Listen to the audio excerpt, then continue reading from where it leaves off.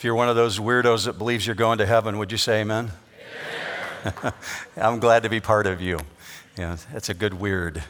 We are going to be looking at Matthew 6 this morning, and I wonder if you have a Bible with you, if you would take it out and go to Matthew 6. If you don't own a Bible, they're in the racks underneath the chairs in front of you. Maybe if you don't own one, there's free Bibles in the back in the atrium on the table by the information area.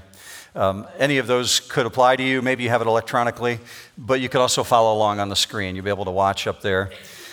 Last week we established, when we're working through these parables, that it really requires the discipline of dedicated time. We have to go through it at a pace. And so we prayed specifically that God would slow us down. We said, slow us down, Lord. Help us to be really deliberate about the way that we're approaching this so we really understand the way that Jesus intended for us to approach this.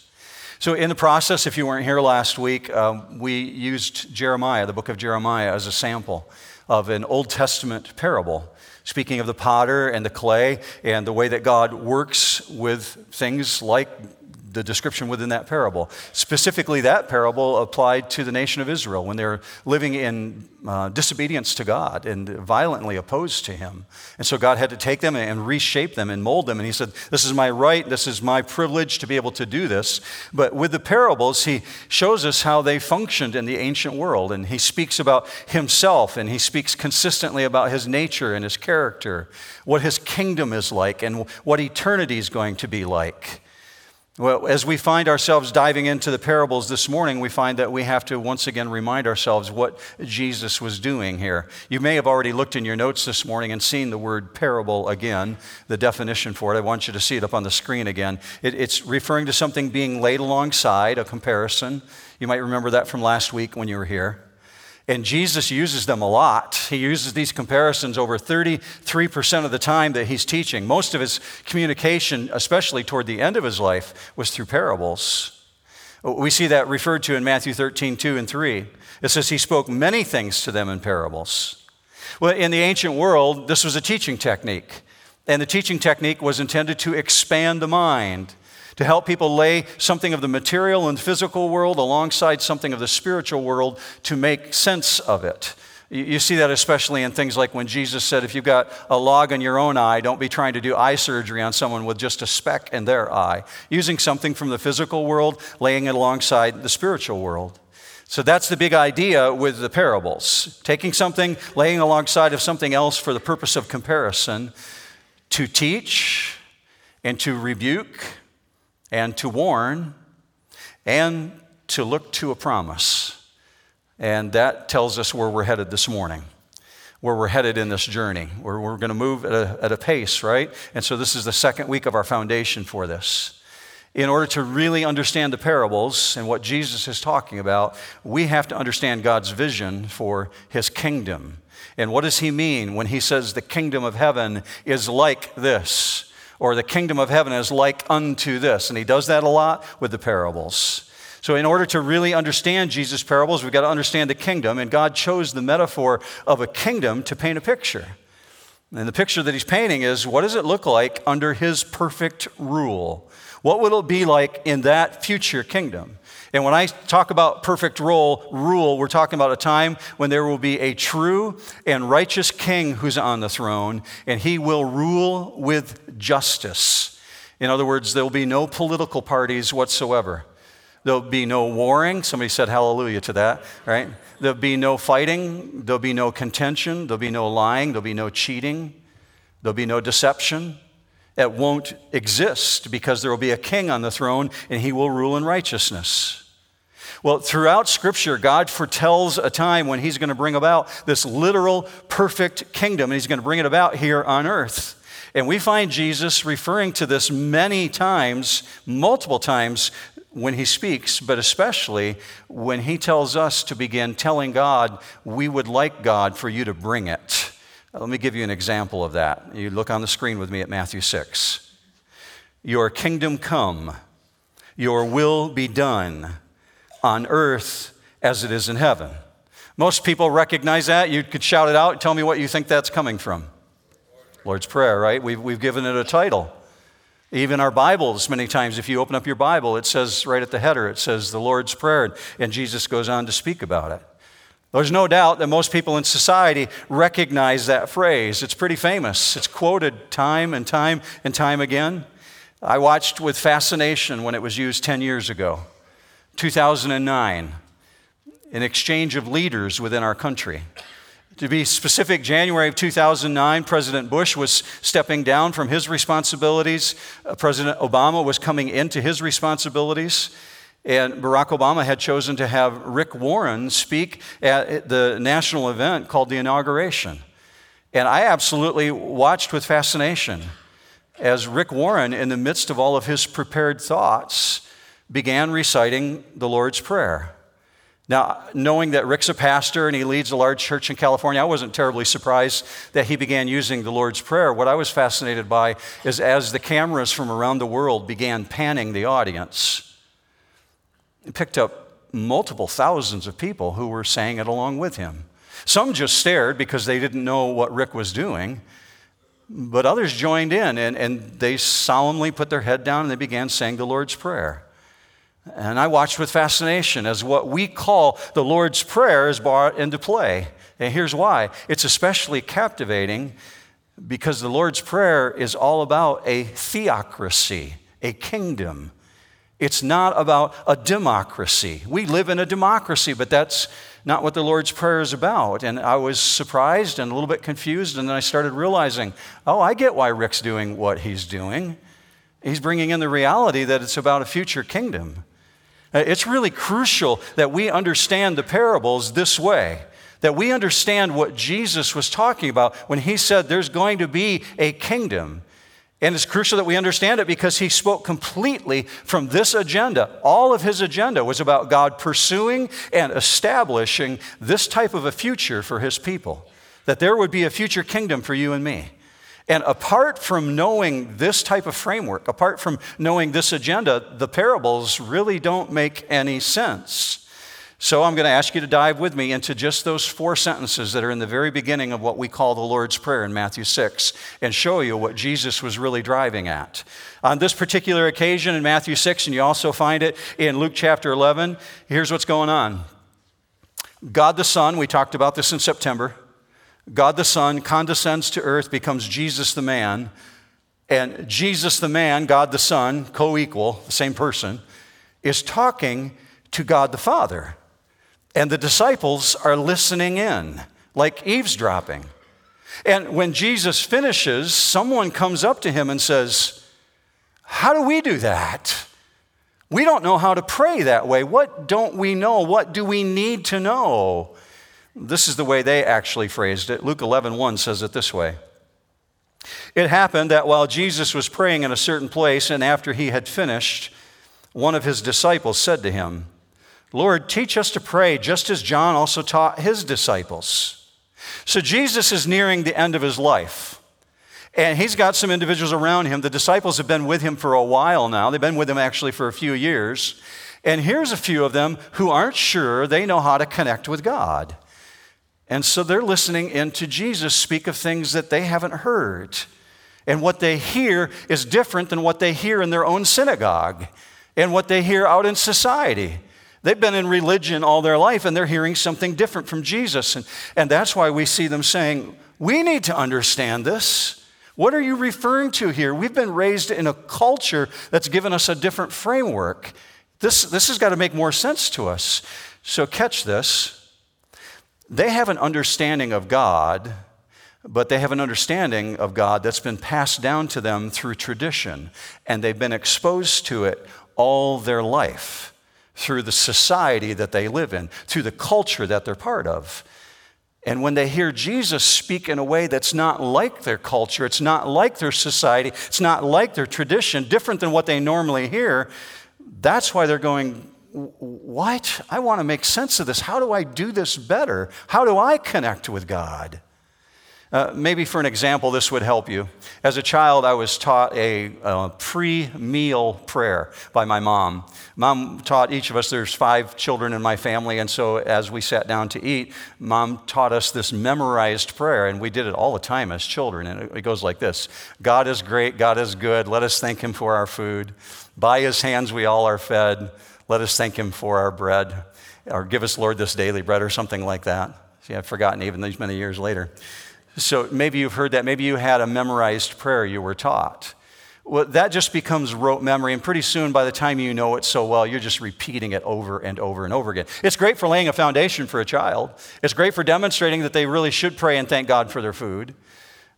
But it just became rehearsed with me over a period of time. Well, Jesus said that's a potential habit. By the time the first century rolled around, the Jewish leaders in Israel, they had adopted a pattern by which they were talking with God in rote memory, by rehearsed things, and it was very, very repetitious. And so you find Jesus saying things like this in Matthew 6. Do not use meaningless repetition as the Gentiles do, for they suppose they'll be heard for their many words. See, with Jesus, the repetition wasn't there. He's praying from his heart. He went to private places and he really spoke to God about the kingdom of God. So they're left confused and they want to understand. So this is where Jesus goes in Matthew chapter 6. Matthew 6:9.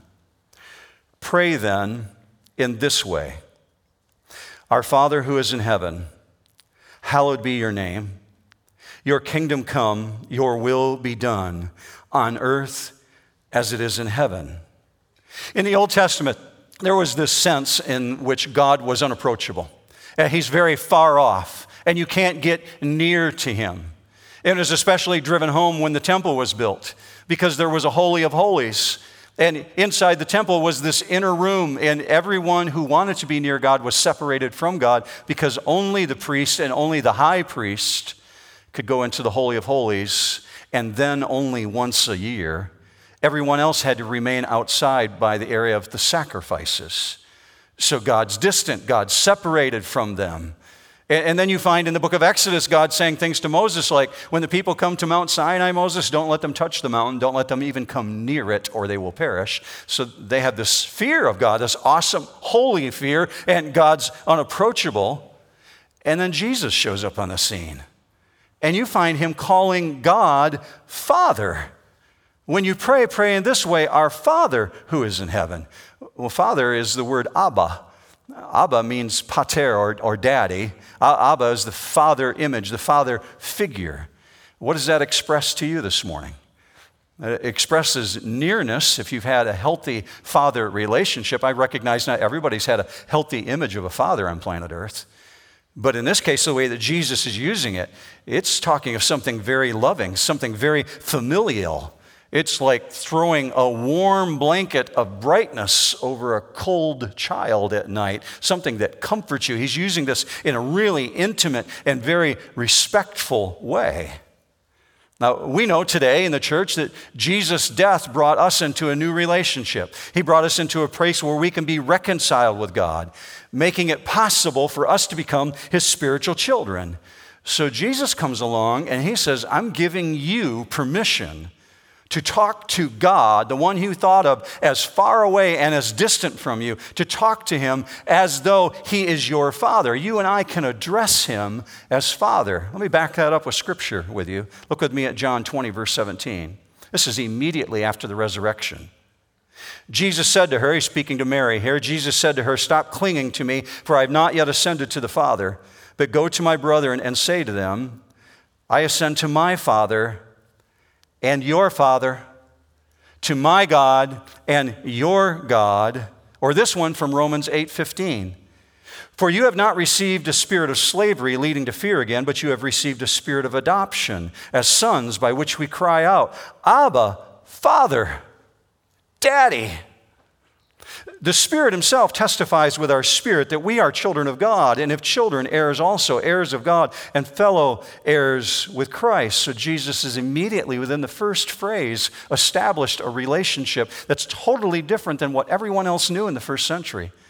God's not distant. He doesn't have to be distant. If you're adopted by him, you're a spiritual child, you call him your Father.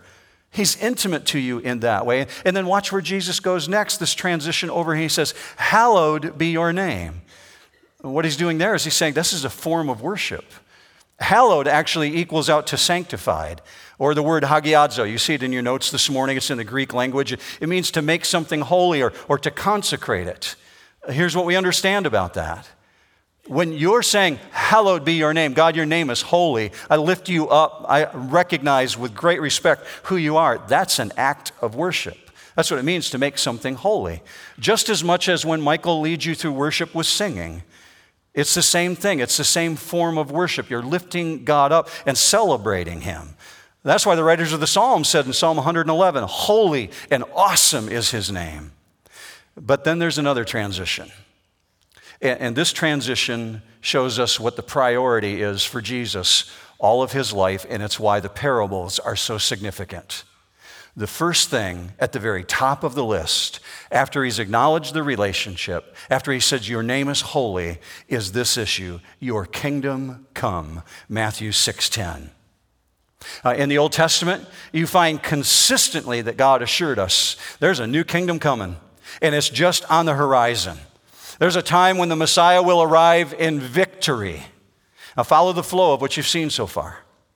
He's established the relationship by saying, Father. He's established who it is by saying, you're holy. And it's directly followed by the most significant issue because the Lord's Prayer is in descending order. You look at it again very closely and you'll see the first thing that he mentions is the perfect rule of God. So here's what Jesus is doing. He's reaching forward and he's painting a picture for you. And it's not even a parable, but it's kind of a parable. He's reaching forward to something that you haven't yet seen, the kingdom. And he says, bring your kingdom come. He's reaching forward to the everlasting kingdom. Robert Jameson is an Old Testament, no, not Old Testament, Old and New Testament, but he's an old dead theologian. And he said this in the 1800s. This irresistibly stretches the wings of our faith and longing and joyous expectation out to the final and glorious consummation of the kingdom of God. It's kind of wordy. It's kind of complicated. It's the way you would expect somebody to speak in the 1800s. But what he's taking is the kingdom of God, and he's saying, this is what Jesus is doing. He's reaching forward. And he's saying, there's something that's out there for you, waiting for you. Bring it, God. I'm asking you this morning, when is the last time that you allowed yourself to anticipate what is waiting for you? I ask that because I anticipate other things in a typical week. We all do it.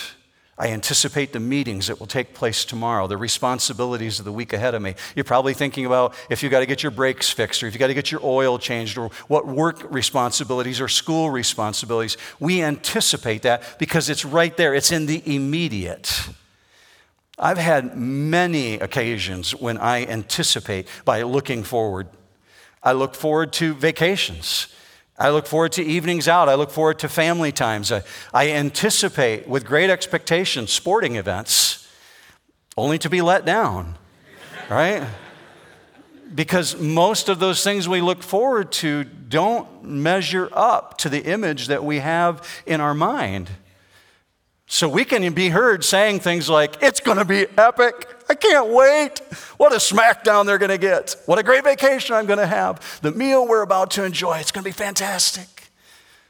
Well, not really. Sometimes it's much less than. And so we lower the bar. But God's saying, as you look forward, as you're anticipating what God has waiting for you, what he has committed to you, what he's promised, the arrival of his perfect kingdom, it's beyond what's imagined. He actually says, eye has never seen, ear has never heard, nor has it entered into the heart of man all the things that God has prepared for those who love him. I can imagine some fantastic things. But God says you can't even begin to imagine this. And Jesus is telling us in one aspect, it's still to come. Don't lose focus of what's out there. So one thing I would ask you this morning is, do you pray for the arrival of God's kingdom? Do you pray for that, for the return of Christ? Well, if you're like me, if we're going to just be honest with ourselves, many times we find ourselves looking forward to Jesus' return when we see the bad news headlines. We read about one more war, one more disease, one more murder, and we can find ourselves saying, come, Lord Jesus. But that's out of despair. That's out of just not wanting to endure anymore. And Jesus is telling us right up at the very front, ask God to bring the kingdom. Even so, come, Lord Jesus. But then there's this next step, and this is the hardest part of this morning. This next part, Matthew 6, 9, and 10. Your kingdom come, your will be done on earth as it is in heaven. Well, there's a qualifier, on earth as it is in heaven. We'll come back to that as we close in just a minute. Let's hit this issue, though, of your will be done. To see the whole globe, this entire planet that we live on, conforming to the will of God, what a day that will be. Like, how awesome would that be? To see the entire planet conform to the will of God. The purpose and the focus of the parables is all about God's will being done on earth, because that's His agenda. His agenda is all about God's perfect rule and God's perfect will. That's what the parables are about. And that's what Jesus is driving forward towards. So Jesus is telling me, as I read this correctly, He's telling me that even my most personal request of Him, even the things that are most important to me, I have to test all of those personal requests by that overruling concern. Yeah, my daily bread is important. Yeah, forgive me my debts, that's important. Yeah, forgive those who debt against me and lead me not into temptation. All of that is really important, but what's at the top of the list? God's will. Your kingdom come, your will be done on earth as it is in heaven. And we know this is true because Jesus continually modeled that issue. At the climax of His life, the most important thing on His mind is the will of God. What happened the night before the crucifixion? Jesus is arrested, but before He's arrested, He's in the garden. And when He's in the garden, what do we hear Him saying to God the Father in prayer? God the Son talking to God the Father, if it's possible, let this cup pass from me. But nevertheless, not my will, but your will be done. See, Jesus was committed to seeing God's will accomplished throughout His entire life. It's the theme of His life. What does that look like for you in 2019? How do I bring that home to my life? Well, to say your will be done is an act of submission. Coming to the place where you're yielding to God to do what He desires. And I promise you, it is the single hardest thing you will ever ask God to do. And it sounds like this. God, whatever you have to do it.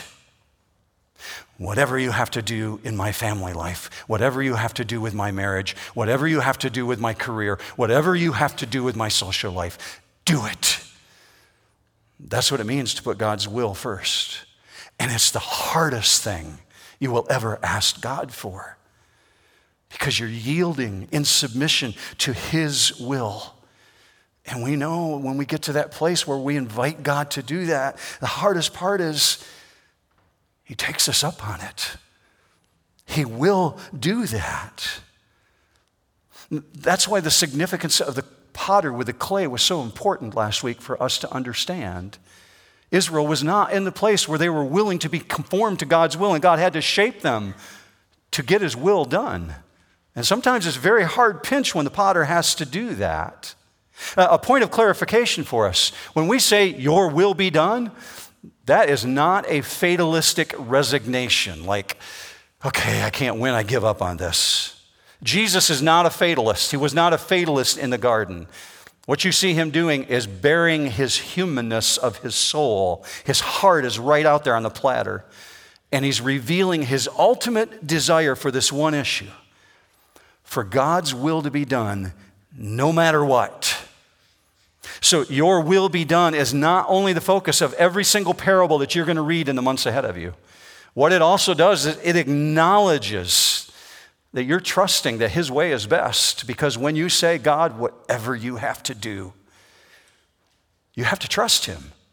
That whatever He's going to do is going to be for your good and not for your harm, even though it might feel like it initially.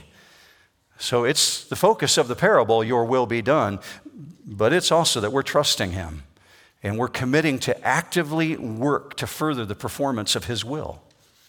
Now recognize, we're speaking of the God who said, "Let there be light," and there was light. So his will is accomplished when he wants his will accomplished. But there's another aspect of God's will, and this really applies to your life this morning. There's another aspect of his will called his revealed will. People who study the Bible, theologians who spend a lot of time with it, they recognize what that is. It's God's will, something that he reveals, but he doesn't force upon you. Let me give you an example of that. It's God's will that we would speak the truth in love. Say amen if you agree with that. Okay, that's right out of Scripture.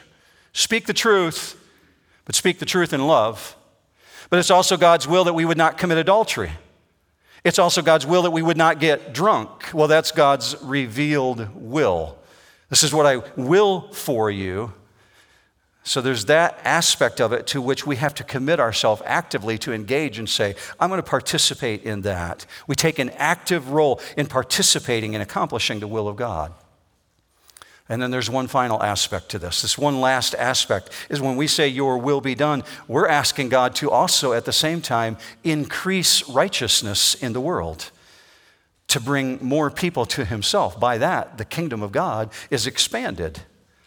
Because we know he is not willing, it's his will, he is not willing that any would perish, but people do perish because they reject his will. So it's part of his revealed will. I don't will that anyone would perish, but people do reject me. So to these issues and all that we've mentioned here in that category, a committed believer in Christ would say, that's me. As much as it's in me, as much as the power is within me, through the power of the Holy Spirit, I'm going to do my part. I'm going to commit myself to accomplishing that part of God's will. I know you know this stuff, especially if you've been at New Hope for any length of time. You know this. You would have never committed to building this building if you didn't agree with me. You know how important it is to God to expand his kingdom, that his will would be done here on earth as it's done in heaven. But this is the qualifier that's hardest for us, and this is where we end this morning. Look at that last part, Matthew 6:10. On earth as it is in heaven. What do we know about heaven? Angels carry out God's will joyfully, immediately, perfectly, and they don't enter into debate with God. I know it's your will, God, but I got a better plan. I think I'm going to go do this. Now, that'll get you kicked out of heaven. That's what Lucifer found out, right? Angels carry out God's will perfectly and immediately. What would that be like? Here's my struggle. This may not be true of you, but I'll just speak of Mark Kring. My struggle is I have a kingdom, right? And my kingdom is really important to me. My kingdom is something that's precious to me because it represents the things that I possess. And too often, my focus is on my world. It's on my possessions, the things that I've been blessed with. I'm responsible to steward over those things, I get that. But what I find in Scripture, especially what Jesus is talking about here, I have to turn the tables on myself. Because my temptation is to say, my will be done. I want it my way. And Jesus calls me to deny myself. It's no accident that you find Paul writing in the New Testament, I die daily. Because he knows, he identifies with us, you identify with me, we all face this exact same struggle. The temptation that we have is to focus on the things of this world. And this involves understanding that God's kingdom has not yet been fully established. Yes, absolutely, Jesus won the victory. Yes, Jesus defeated death. Yes, Jesus defeated sin. He won the victory for every one of us, and if you believe in Jesus, you are destined for eternity in heaven. But the reality is, the implementation of the full victory has not been realized yet. The elimination of all sin that pulls at you and all its temptation, it's still present. It's still part of this world. So when you're saying, bring your kingdom come, your yearning is not just for the coming of Christ in the future. You're really expressing a desire to say, I want this increasingly established throughout the world. I want it present in my life. It begins with me, here and now. That's why Romans 12:1 says this. Therefore, I urge you, brothers and sisters, in view of God's mercy, to offer your bodies as a living sacrifice, holy and pleasing to God. This is your true and proper worship. Do not conform to the pattern of this world, but be transformed by the renewing of your mind. Then you will be able to test and approve what God's will is, his good, pleasing, and perfect will. Here's the last part before I send you out the door. We know that there's a requirement for entrance into God's kingdom. And the requirement is God's righteousness, his own righteousness.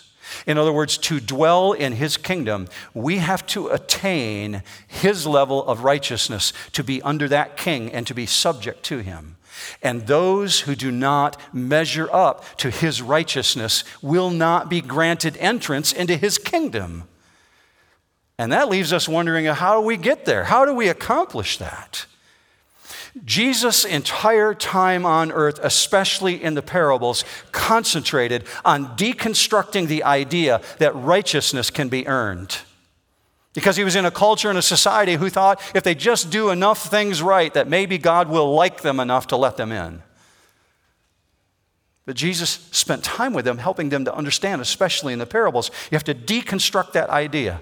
You have to understand what the kingdom is really about. So he used parables to bring tension to this discussion and to illustrate them that righteousness comes from God alone, that righteousness is a gift of God, that by grace you are saved through faith, and that not of yourselves, it is the gift of God, right? This is what Scripture's talking about. So your kingdom come is also talking about the reality that you recognize right now that you've got people in your life who may not know God.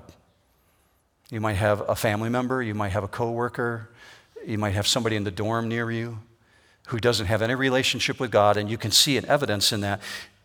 And you're asking God, God, expand your kingdom.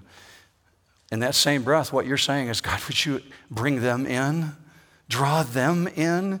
Because God's kingdom expands as more people turn to Jesus.